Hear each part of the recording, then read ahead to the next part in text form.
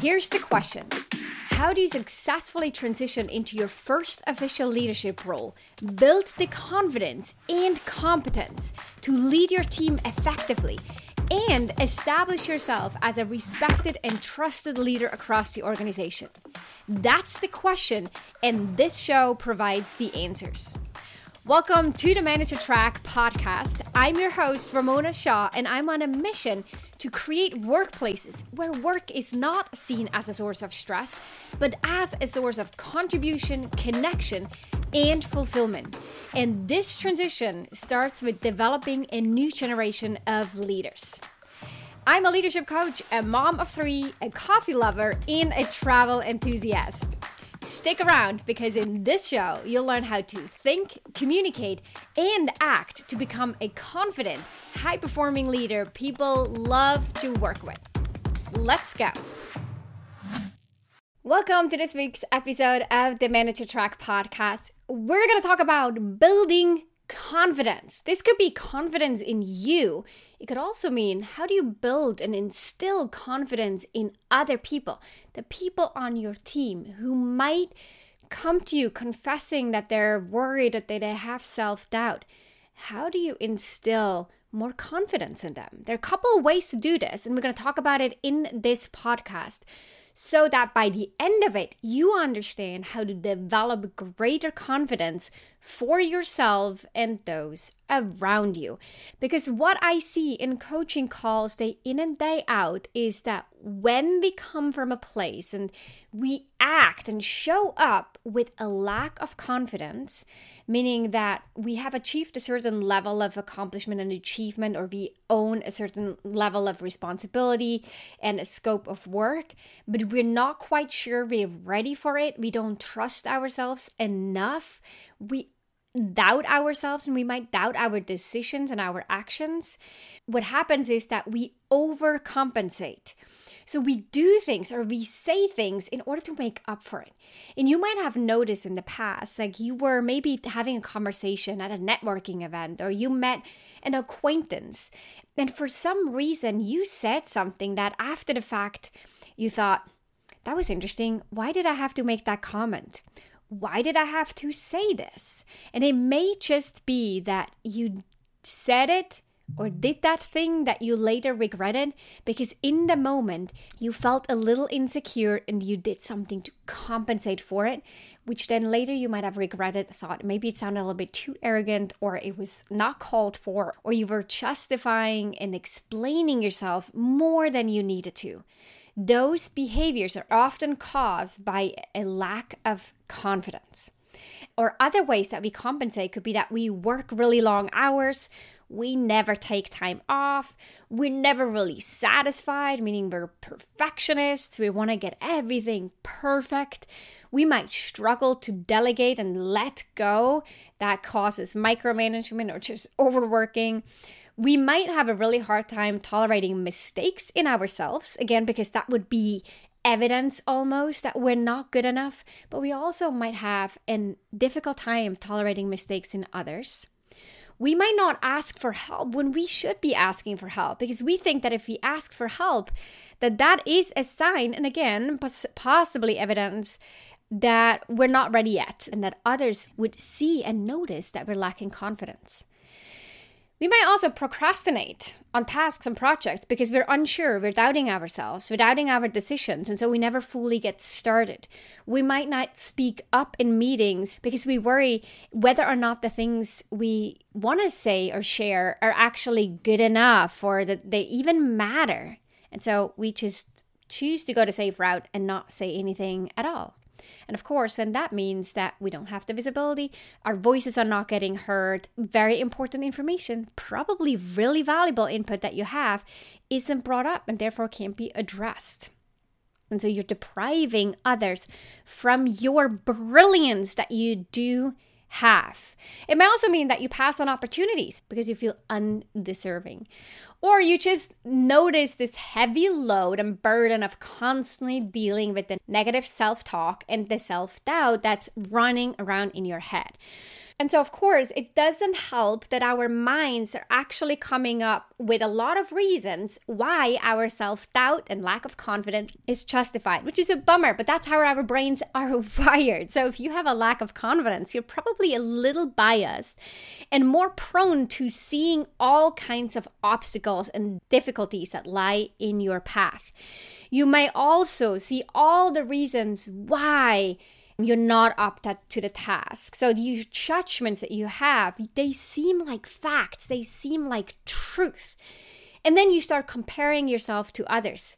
Maybe that's on social media with people that you don't even see in real life. Or it is comparing yourself to your colleagues, to peers, to your boss, to other people that you know and admire. And you see all the places where you fall short. But that is a very skewed perspective because they're likely doing the same and they're seeing all the places that you seem to be better than them. It's not helping either way. And then the fourth way, other than the obstacles, the self-judgment, in the comparison, the fourth way that we get in our own way is that our minds predict failure, rejection, unpleasant, uncomfortable outcomes, and many of us tend to focus on worst case scenarios that seem really rational in our brains, but when we talk it out loud, as a friend or as a spouse, you might say, honey, that is ridiculous. You're not going to get fired. You're not going to lose your job. You're not going to become homeless. That is not a feasible outcome. But your brain thinks, no, it is totally possible that that's what would happen. And because it seems so real and these predictions of failing and worst case scenarios seem so heavy, it then fuels the self-doubts that we carry. So now let's talk about what to do to build self-confidence. I'm going to talk about 2 specific strategies to do so. And then I'm going to talk a little bit more about what to do if you want to instill confidence in other people. Before I dive into these 2 strategies, I want to quickly point out what many people do when they feel insecurities. Many people start focusing on gathering more knowledge, doing more research, reading more books, taking more classes, getting another degree, getting a certificate, building up and collecting material possessions, going for titles and promotions, and all of that.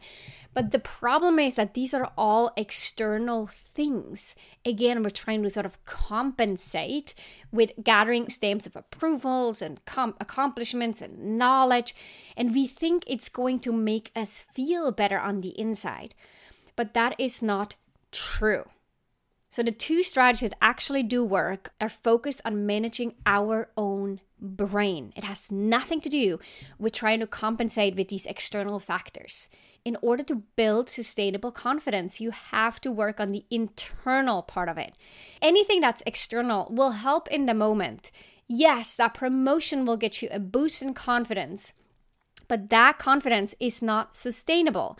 You will get it, you will feel good about it, you might receive praise from someone, it makes you feel good, it makes you feel confident, but then when the next challenge arises, you're back into a spiral of self-doubt.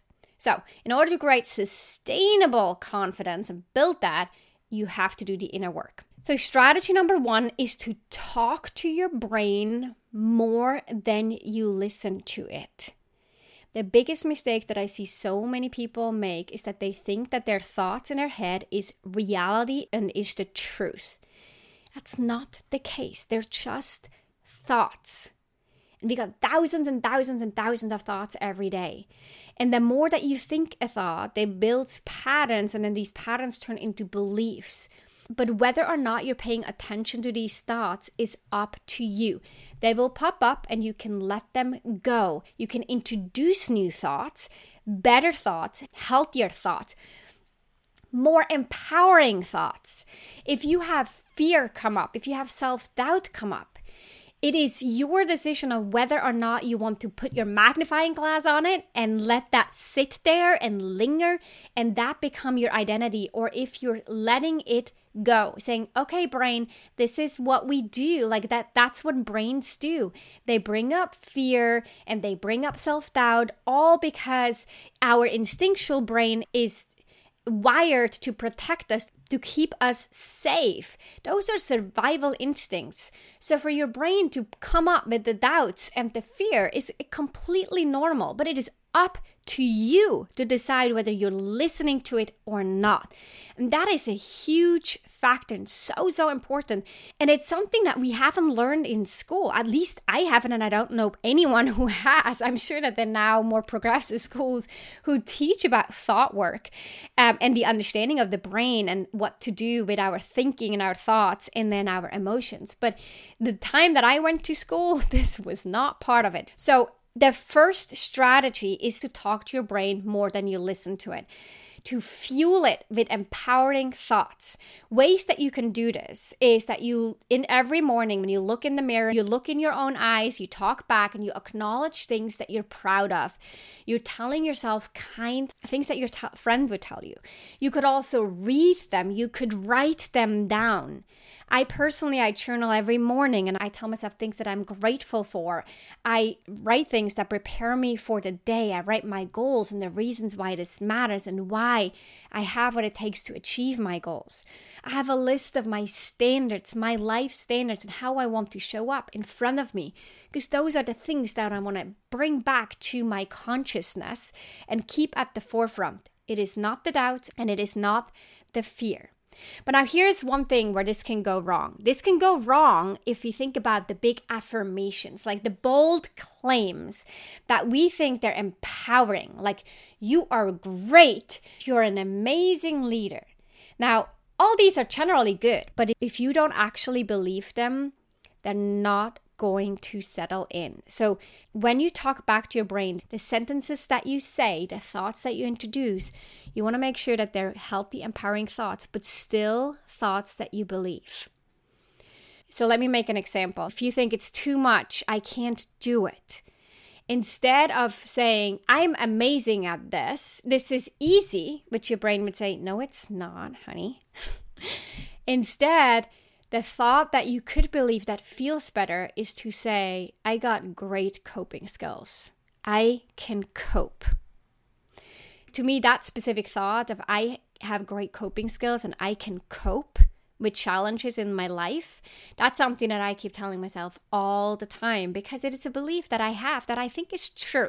So you want to make sure that whatever those thoughts are that you're telling yourself, that they still feel true. They feel better than what your natural instinctual brain tells you, and they still feel true. So that is strategy number 1.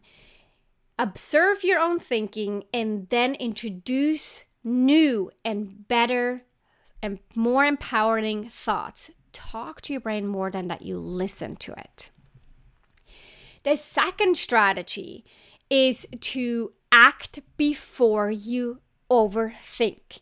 So if you notice that you start procrastinating or that you start overthinking your actions, maybe you're in a meeting and you keep thinking, when is the right moment to speak up? And then you're looking for that right moment when there's a pause and you have a great idea and there's the perfect match between momentum and idea.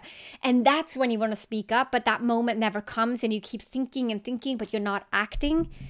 That is when you want to get in the habit of just doing it, just saying it, even if that means that it wasn't the perfect moment. If you're thinking about making a big, bold decision, or you think about starting this project that you're a little bit unsure about, instead of procrastinating and overthinking it, simply get into action. Clarity comes from taking action. And once you act, even if your brain is still thinking and doubting, in the moment of action is when you start building momentum. And through this momentum, we can build new patterns and we can demonstrate to our own brain, hey, this is possible. I can do this. Another example would be at a networking event. Let's assume that soon we'll be back at in-person networking events, or maybe even virtual ones, right? And you might not feel so comfortable talking to strangers. Instead of overthinking and preparing for the awkwardness and rehearsing in your brain what you're going to say, simply say hi. Hi, what's your name? Just go out there and act quickly, faster than you can think, faster than you can overthink. There's a quote by Dale Carnegie that I think brings this to the point really nicely. He says, "Inaction breeds doubt and fear. Action breeds confidence and courage. If you want to conquer fear, do not sit home and think about it. Go out and get busy." So these are the two strategies. The first one is to talk to your brain more than you listen to it. The second strategy is to act before you overthink. Now, like I said in the beginning, I'm going to quickly talk about what you can do in order to instill confidence in other people. So one of the things that you can do if you notice someone on your team is lacking confidence, on one hand, you want to really just be an advocate for them, and you want to let them know that you believe in them, that you trust them, that you think that they got it.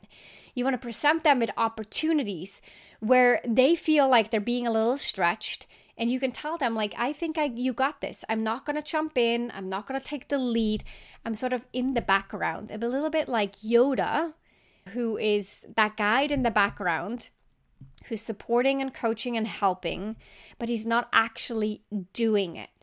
So you can be that person who acts a little bit as of a backbone and lifts their confidence through supportive communication, and then let them act. Of course, make sure that they're set up for success. They actually have the tools and the guidance that they need, and then just be there.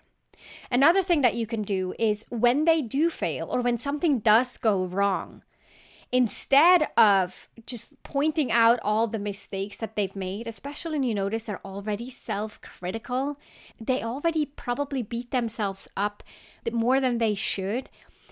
Instead of focusing on pointing out all the mistakes, focus on looking at the opportunities that come out of this challenge, that come out of this problem. Whenever we fail, there's something we can learn. There's an opportunity that comes from having this problem. There's an opportunity there to maybe see something we didn't see before, or to now do something we weren't able to do before. So focus on the lessons learned. Emphasize how this experience is making them better, stronger, maybe more resilient, more knowledgeable. Focus on the opportunities and make sure that they feel comfortable, and make sure that you normalize failure. We all fail. Failing is part of achieving success. So a way to normalize failure would be to emphasize what I just said, that failure is part of the process and there's nothing to be embarrassed about. It's not about failing in itself. It's about what we do after we fail. And so your coaching comes in to help them reframe and leverage this experience to their benefit. You can also be vulnerable in that moment to say, like, hey, listen, I deal with these similar things. Here's a place where I failed recently. Here's something that I didn't do well. And here's what I did afterwards. And here's what I know now because of this failure or because of this challenge or obstacle that I had. And then the third way that you can help others build confidence, and that one actually applies to you too, is to help them recognize accomplishments and achievements. And with recognize, I mean to really point out things that they do, efforts that they put into work, ways that they show up that was maybe outside of their comfort zone, accomplishments that they had, and help them keep a record of it. Yes, writing it down is great. Doing a weekly review is great. On my website, ramonashaw.com/shop, I have a career journal with weekly reflections on it that help you or others capture your accomplishments and keep a record of them so that your brain keeps picking up on all the things that you're actually doing well, and you internalize your success, or for others to internalize their success. So for you as a manager of someone else who wants to develop their confidence, you can point out and ask those questions. They're like, hey, tell me about a win. Tell me about something that you're really proud of from last week, or what was an effort that you put in that felt a little uncomfortable. You can also acknowledge the places where you noticed they did something was maybe a little bit of a stretch. And now I specifically say focus on the effort, because it's a lot more about what they're actually doing and a lot less about the outcome. Oftentimes, the outcome is somewhat outside of our control. Oftentimes, there's timing and other factors that play into the actual result. But what we can control is the effort, the actions that we take, the ways that we show up, the things that we do.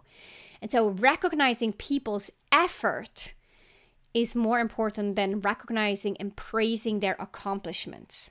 The effort is also what people can internalize more because they realize that's the thing I did, not just the thing that came out of it.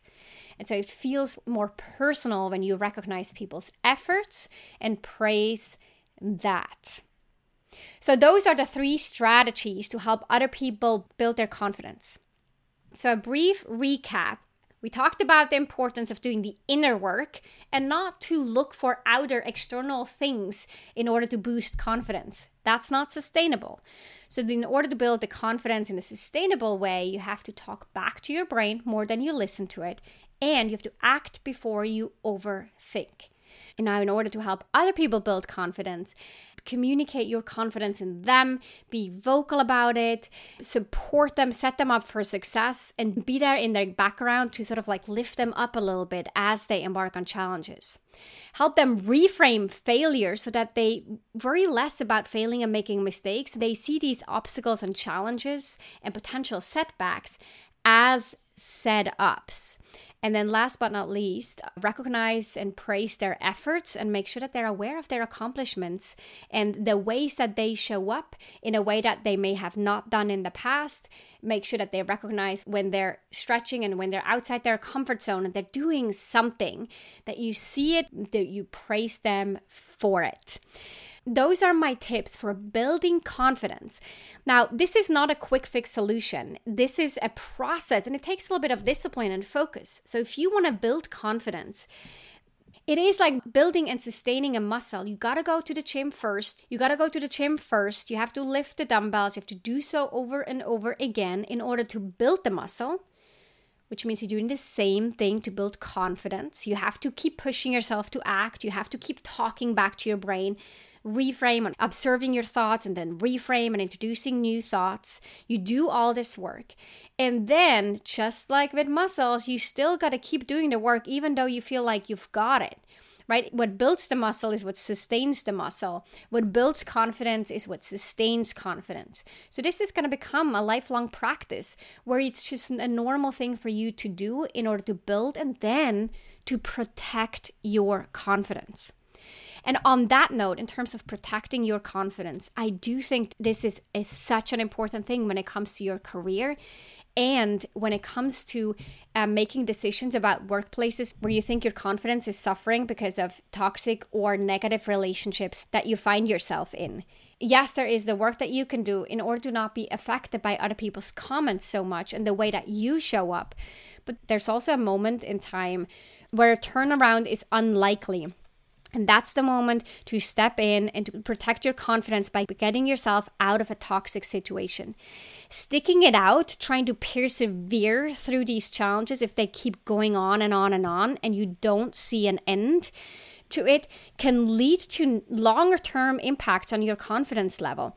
I speak to a lot of people who have almost post-traumatic symptoms. And of course, here I'm not a therapist and this is not a diagnosis. What I'm saying is that the long-term effect of being in toxic relationships in a workplace are substantial. So be careful, be mindful, speak to a therapist if you find yourself in a situation like this. Find yourself a coach and assess your situation in order to protect your confidence. And if you feel like you're in a workplace where actually it's generally good, but there's one person who seems to be attacking you, know that them attacking you, if that's what you feel, is a lot more about that person than it is about you. So developing your confidence, maintaining and protecting your confidence here is key, and creating a clear line in the sand of what is yours to take on and what is theirs. Say, no, thank you. I don't want to take on your anger. No, thank you. I don't need your blaming. I decline. You can keep that energy with you. I don't want any of it. So you're protecting yourself. So I went a bit on a spin here, but that's something that's close to my heart. I think is so important for people to be aware of as it comes to their mental well-being and their confidence. Now, I don't want you to move on without committing to any action here. It's all about getting an insight, learning something, and then doing it. So what is one commitment that you can make right now? One thing that you can do in order to build or protect your confidence or help someone else build their confidence. So what is one thing, and then go out and do it. No overthinking, no holding back, no overthinking, no holding back. And if confidence is something that you struggle with and you know this is key in order for you to achieve your career goals and feel good about it, then let's chat. You can set up a call with me by going to ramonashaw.com/apply to select the time slot, enter a few short questions, and we'll jump on a call to identify where you're at right now, where you want to go, and what that roadmap looks like for you personally in order to achieve your career goals. I'd love to chat with you, and I see you next week in another episode of the Manager Track podcast. Bye for now. If you love this show, then you love even more my free training for new managers. If you haven't watched this training yet, then I'll strongly encourage you to sign up at ramonashaw.com/masterclass. You'll discover the key shifts you'll need to make as a new manager and the number one most common mistake to avoid. Plus, you'll walk away with actionable tips that you can apply in your role right away. Go to ramonashaw.com/masterclass to sign up.